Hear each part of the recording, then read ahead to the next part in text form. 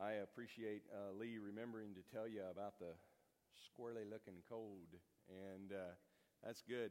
I'm gonna give you a hint too. If you don't have the now, you don't get this anywhere else. You're only going to get this on a Sunday evening.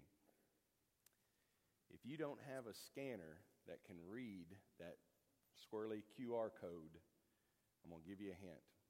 Go to the West Ark Church of Christ YouTube channel. Yeah, we've got our own YouTube channel, and you'll see the videos there. Now, I don't know if that's out of order or if you're supposed to do it a certain way. I mean, they're trying to make you aware of this week by week, and there's always a lot of good stuff that you'll come up with here. But in case you miss one, you can always go back and watch them a few times, and they're not all there yet. But that's going to be our secret for Sunday night, so we're going to keep that one. Tonight I want to continue with the study on the 12 steps and what's biblical about them. And so let me offer you another invitation. We're almost to the point, come January of 2019, we'll have had a Celebrate Recovery program here for 1 year, and it's making the difference. Marriages are being saved. People are being healed of the emotional wounds that they've gone through. People are getting to know the Lord more than they've ever known. They're becoming believers. There's a lot of good that's happening. And just this week, there was another group that started a Celebrate Recovery and another group that celebrated another year. So it was good to see these other believers seeking after the Lord's blessings. And it's been interesting for me because I get to interact with others who want to understand more about God's Word. And that's what's driven me to do this study, because I believe that anything that's going to call us back to that and get people interested in it is going to be good. And of course, that put some pressure on me to know something about this and what's being said and what's being done here. So if this helps you, then more the better. And let me say this about Celebrate Recovery. It may be something that you want to experience and try out, or it may be something that you have a friend or family member that this might make a difference. And God can use all sorts of means to work His will and His healing power and His Spirit and salvation in the lives of others. So take advantage, as Paul says in Colossians, make the most of every opportunity. Okay, so here we are, and with these 12 steps, and we are at step 8. Step 8 in the traditional 12-step program says, we made a list of all persons we had harmed and became willing to make amends to them all.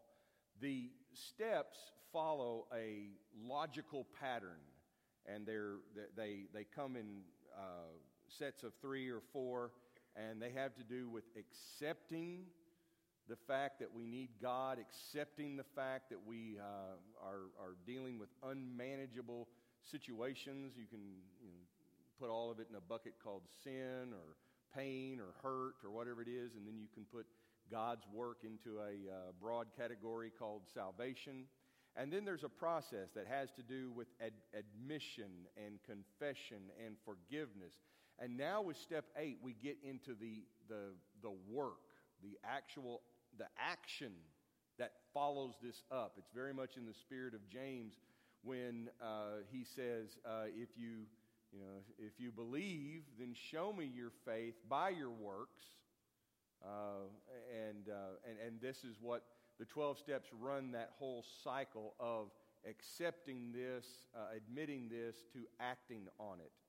And this is what I think from a popular view, I even held that this is where people feel like it starts to get scary. Because this is the part where you have to actually go around and fix things with people. You have to mend fences and build back bridges and trust. That's not exactly the case. This is just the process of us taking responsibility for the things that we do. We're learning, all of us have to learn, and whether you're going through a 12-step program or not, you can't fix other people. We should all know that by now. You can't make other people do what you want. You have to be responsible for yourself. We should have learned that in kindergarten, that, when the teacher says, you keep your hands to yourself. That means you're responsible for what you do, and others have to be responsible for what they do. But sometimes even as adults, we forget that, and if we don't forget that, we live in a culture that forgets that, and so we think that if we can solve everybody else, then we'll be just fine, and that is surely a path to heartache and depression more than anything else. So in step 8, we make a list. Now the verse that's attached to this in the Celebrate Recovery program is, do to others as you would have them do to you. That's Luke 6:31. Now that seems rather familiar, doesn't it? You've heard this one before. Maybe as a child you learned this. This is what we call the golden rule.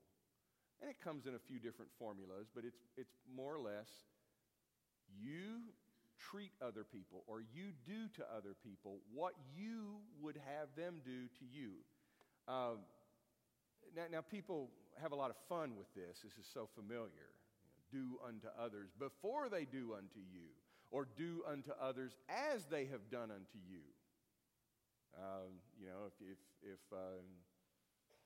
If you get hit, you're going to hit back.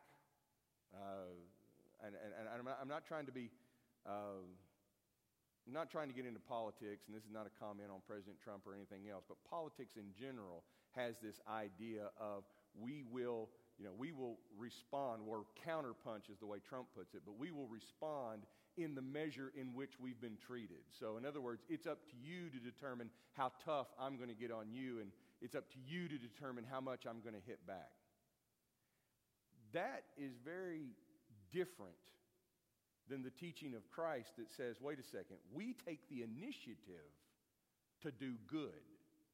Before others act, we have determined that the way it would be good to treat others, or the way that I would like to experience the love and the care and the concern and the courtesy of others, is this, and so that's how I'm going to behave.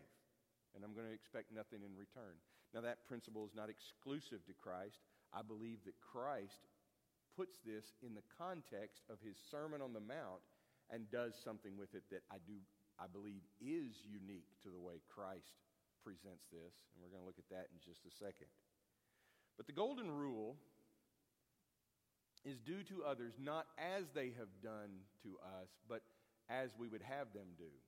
Centuries later, there's a philosopher, a fellow by the name of Immanuel Kant.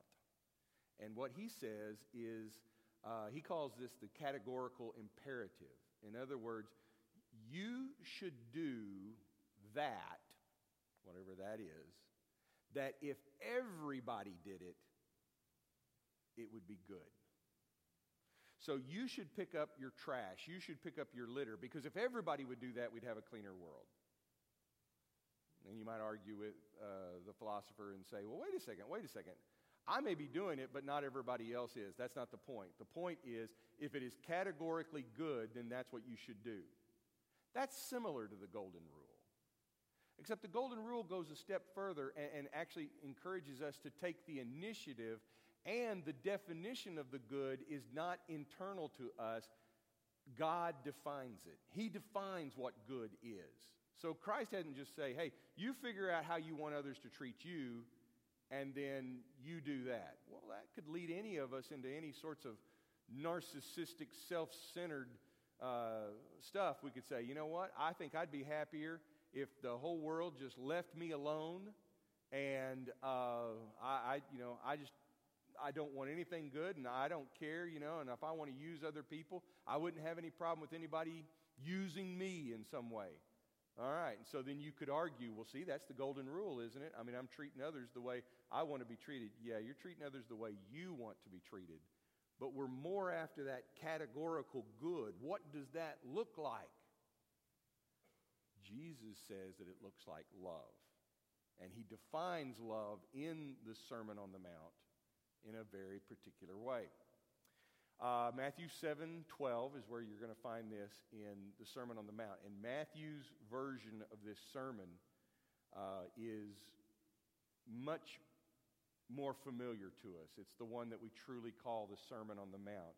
But in Luke 6, and I think it's interesting that they chose Luke 6 rather than Matthew 7:12. I really don't know why for sure. But the sermon in Luke's recording of it looks a little different. Now, let me address the idea that, well, wait a second, does that mean that, let's address the critic's response that, see, this is all made up because Matthew tells it one way and Luke tells it another way.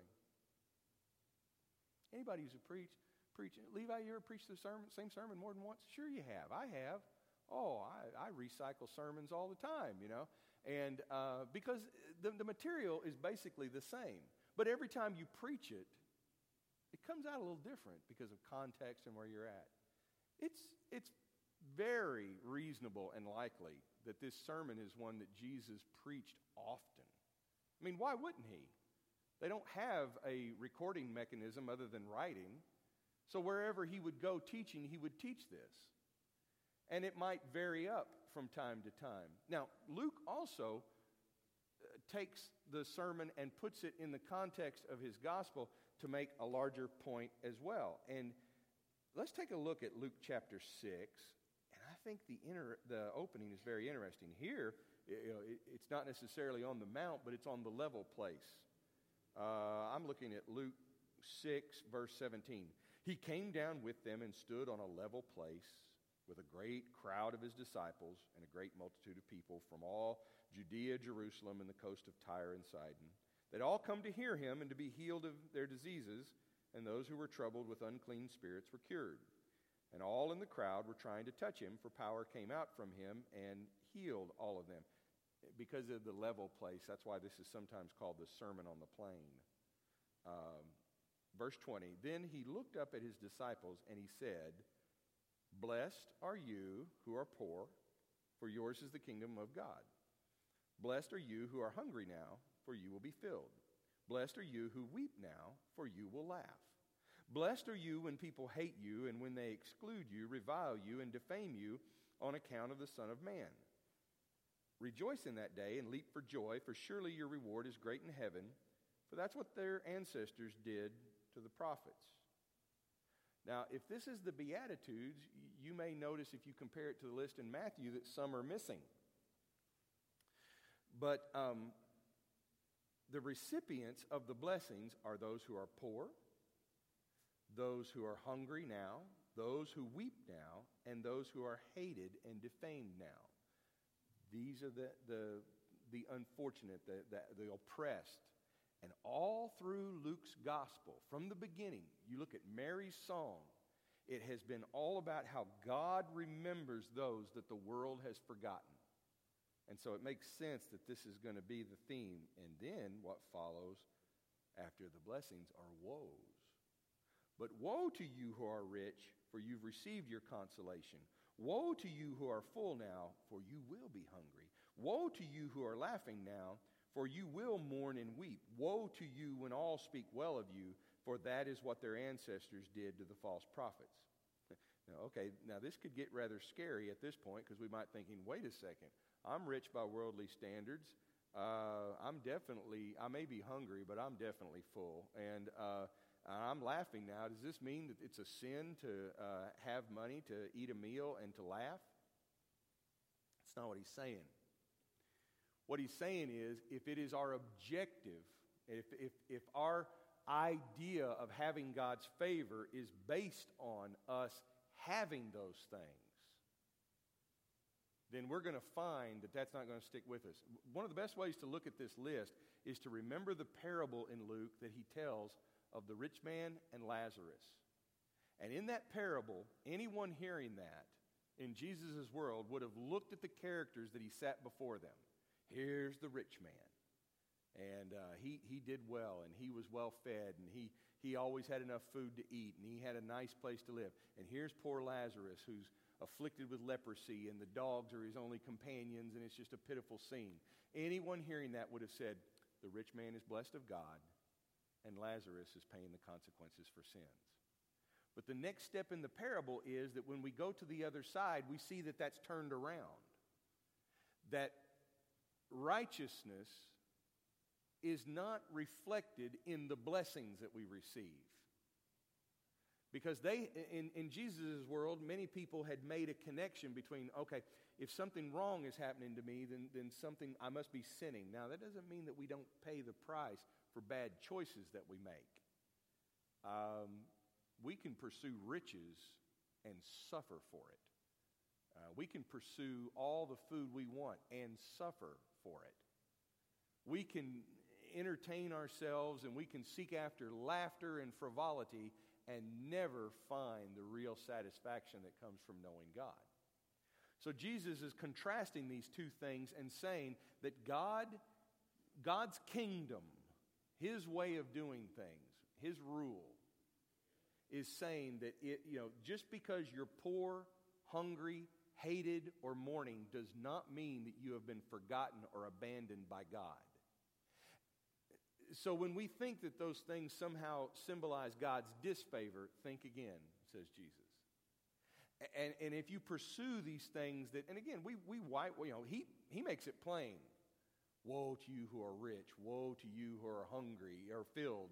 Woe to you who laugh now. And woe to you who are praised by everyone. We have ways of making that sound a little different, and we encourage people, you know what? Follow your ambition. Follow your dreams. Find satisfaction. And it's all very self-centered, and yet we make it sound good.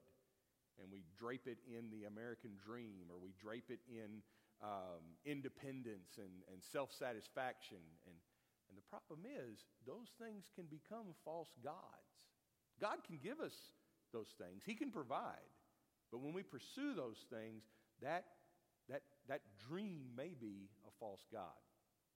A good book to read on that, if you ever want to go further with that idea, is David Platt's book that, I can't remember the name of it now. Does anybody recall his book that he came out with? It was all about the American dream. Radical, his first book, Radical. It's called Radical. And he talks about how sometimes, we've been sold this idea that actually pulls us away from God. We think that God's behind all of it, but it pulls us away and it says, wait a second, maybe we better get our priorities straight. And Jesus in this sermon is calling us to that.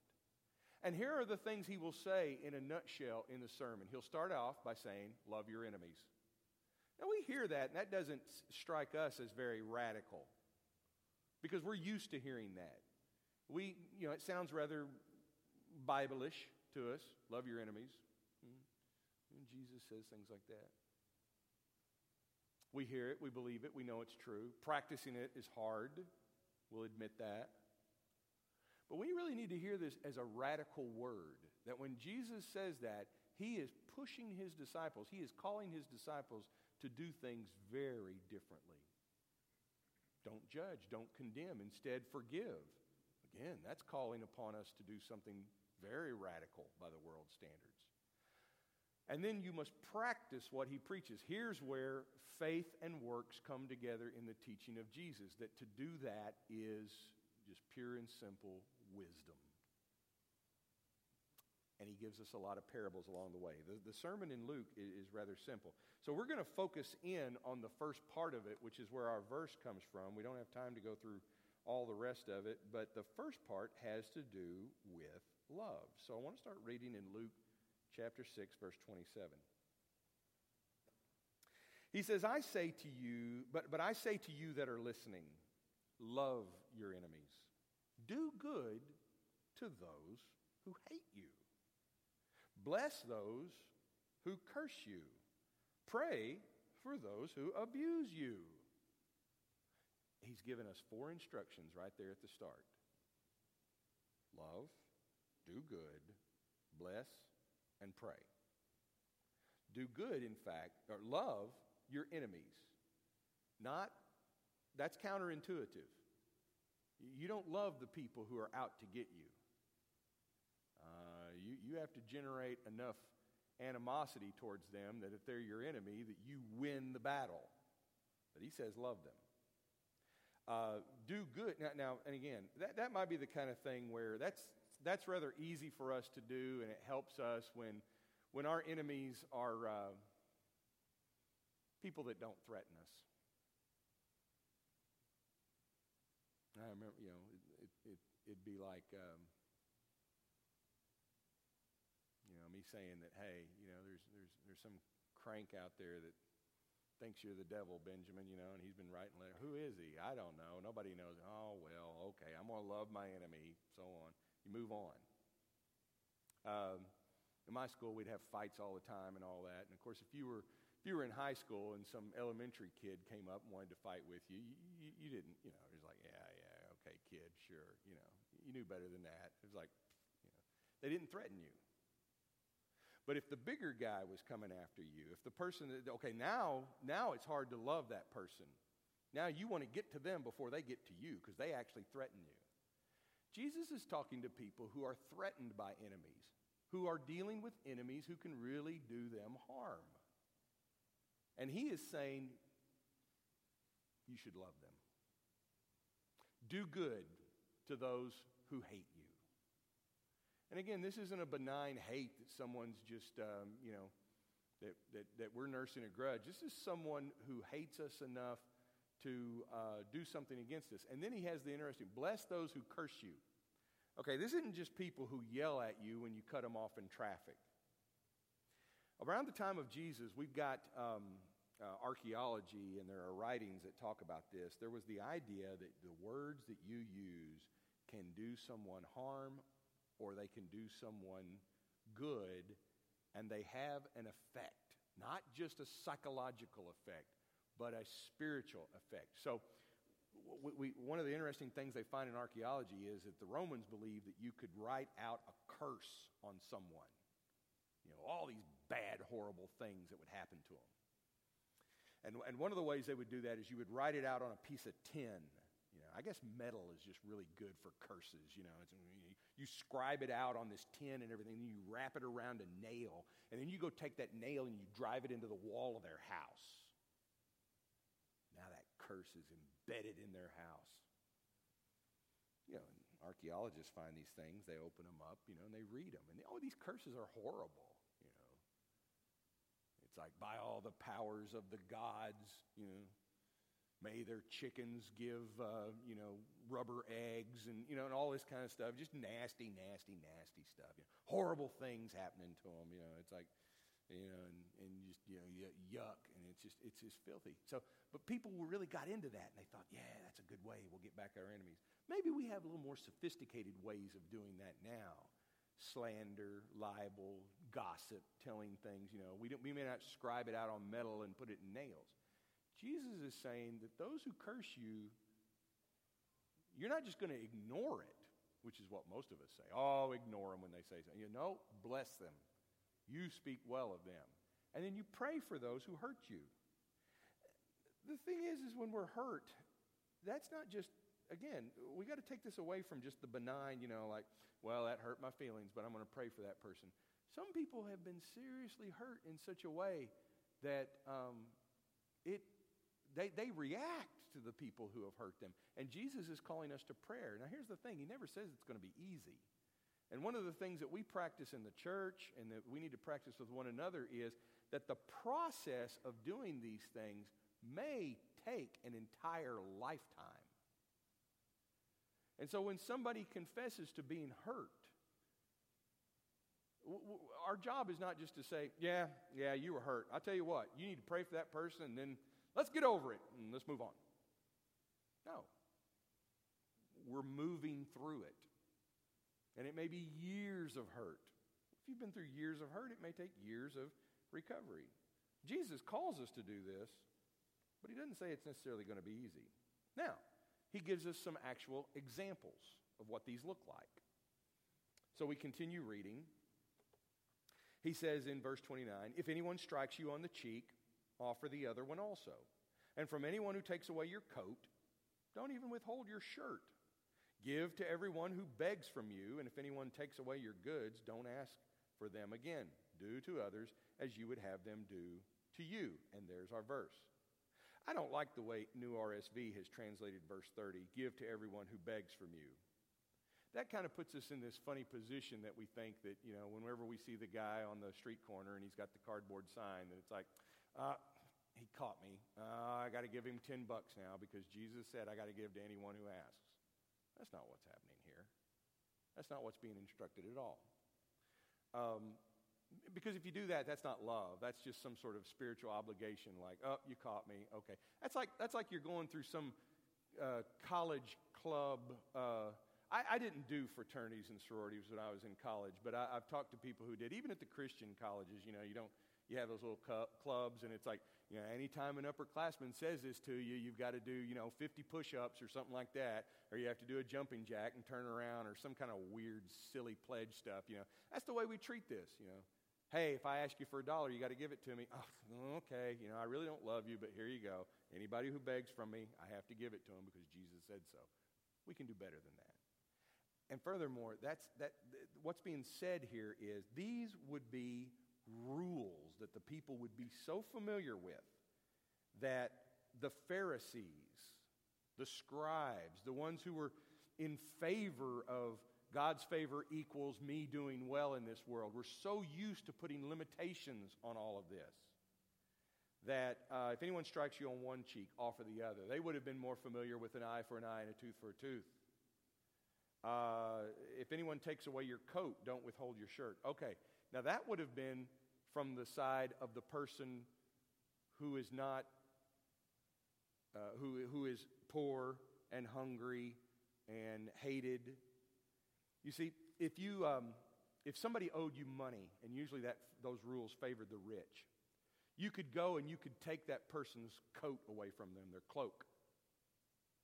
And the rabbi said, okay, you can do that because they owe you money and you need some collateral. But hey, don't keep it overnight because they need that to stay warm. Okay, Jesus is going 2 steps further. First, he goes further, implying, if you're going to have a rule about not taking the person's coat, and it's that bad, why are you taking their coat in the first place? But then he goes another step, and he informs the person who's losing the coat. He says, tell you what, you just give them the shirt off your back. God's going to provide for you. And not only does that instruct that person how to live, it shames those who would think that there's some sort of way to, and again, remember, he's addressed blessings on those who think that God's forgotten them and woes on those who think that they're blessed. It's 2 steps ahead, not a step further, but it's 2 steps ahead because he's actually talking to the oppressed people and he's saying, there is a way I want you to behave that's the kingdom way. And that's why he gets to the next one, give to anyone who takes from you.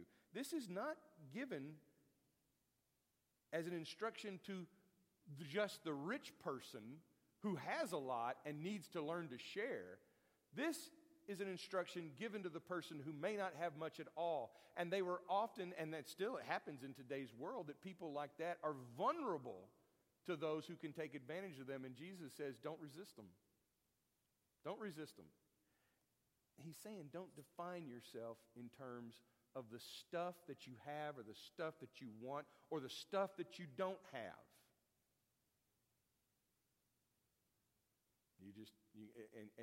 We're familiar with the term the second mile. It doesn't show up here. But somebody could force you to go a mile. He says you just go ahead and just give them 2.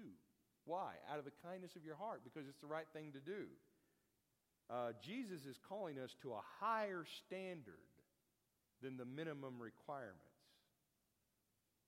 And sometimes this will make a lot of sense to us also if we read this, not in terms of being the ones in power, but the ones who are without power. And I think when you read it that way, you hear Jesus saying, maybe you should renounce your quest for power. Sometimes we get very anxious about, if not us personally, we would never claim that personally, but sometimes we say, hey, we as a people, we need to retain all of the rights and the privileges and the responsibilities. And, we've done enough of that for so long now that it really hasn't gained us a whole lot, and it's caused a lot of people to get the wrong idea. Maybe we should just say, you know what, God's got this. God's got this, and we don't have to fight for our rights because he's given us all the rights we ever need. We don't have to fight for them. And if some government thinks they're going to take that away from me, I'm not going to be happy about that, and I'm going to hate it and everything. But Jesus is saying that I've got an eternal kingdom where I'm not going to have to fight for my rights or vote for the right person, where he's going to be the king and I'm going to be happy. I'll live for that. I'll live for that now. So he says, don't demand damages when you're cheated, when you're robbed, when they sneak you. I'm at the same time, I'm not saying that you should just give up on it. I mean, if you have the opportunity to set things right and do the right thing, absolutely do it. But he's saying this does not need to become the kind of animosity that causes us to fight for that. Then he goes into the next, this really explains it. You have to keep seeing what he's doing, okay? He's calling us to a higher standard. These are examples. Those examples of the turning the other cheek, giving the shirt off your back, don't demand damages when you've been cheated or robbed. Those are not specific instructions and you just leave it there. They are examples of what he's talking about. Does it apply to real situations? Yes, absolutely. Does it apply to situations beyond what he's talking about? Of course. And if you keep listening to his teaching, he's going to explain. Now what he does is he uses an argument that says, look, you don't get credit. You don't get an award. You don't get a medal for doing what people would ordinarily do. Here's the way it reads in the text. If you love those who love you, verse 32, what credit is that to you? For even sinners love those who love them. If you do good to those who do good to you, what credit is that to you? For even sinners do the same. If you lend to those from whom you hope to receive, what credit is that to you? Even sinners lend to sinners to receive as much again. But love your enemies. Do good and lend, expecting nothing in return. Your reward will be great, and you will be children of the Most High, for He is kind to the ungrateful and the wicked. Be merciful, just as your Father is merciful. Another way to think of that is he's saying, even haters love those who love them. So he says, you and I don't, there's no credit, there's nothing praiseworthy in doing what even someone who's hateful would do. Even crooks do good to those who do good to them. So if that's the case, then why do you and I think, well, hey, I do good to people. I do good to people who do good to me. No. That's not kingdom righteousness. If you go back and look at the Matthew version of this, in Matthew 5:20, Jesus says, your righteousness has to surpass that of the scribes and Pharisees. He's saying the kingdom righteousness goes much further than the standards, the minimum requirements of this world, and the measure of giving back to others as they have treated you. The golden rule overturns all of that. He says even the greedy will lend to those who can repay them. So you don't get any benefit, you don't get any credit if you're giving to others and you don't, and you will only do that if you expect to get repaid. This doesn't mean to be silly and stupid and inappropriate in the way that we lend money or share money. I like Dave Ramsey's advice. He says, don't ever lend money to family, just give gifts. Because if you lend money to them, then it always turns out to be a mess. There'll be resentment and everything else. If you're willing to give money, then give it. Just give it as a gift. That's a pretty good rule of thumb. But again, that's one where it takes wisdom, and you have to decide what's appropriate in those situations. But do you see what Jesus is pushing us towards here? He's pushing us towards a way that is better.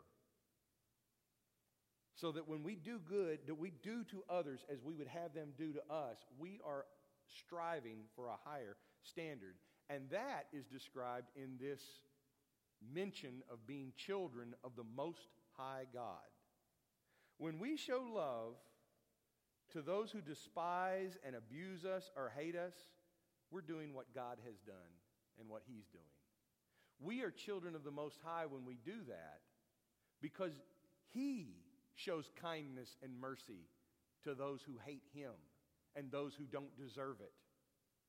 We don't judge, we don't condemn, because God shows mercy to those who are not worthy of His mercy.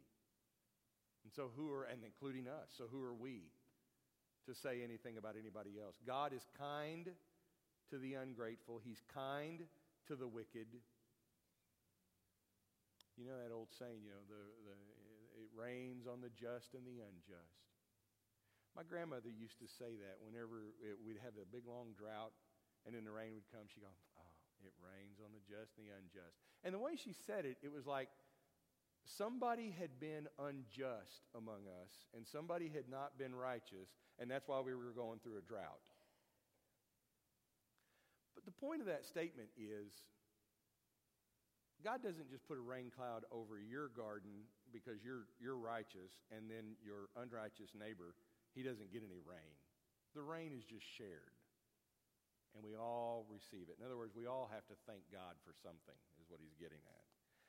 Be compassionate and take the initiative to do good to others. Why? Because that's exactly what God does. Jesus didn't wait for us to ask for salvation. God didn't wait for us to ask for salvation.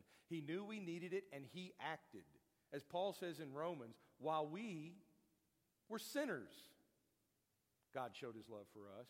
He gave his only son. He takes the initiative. That's the teaching there.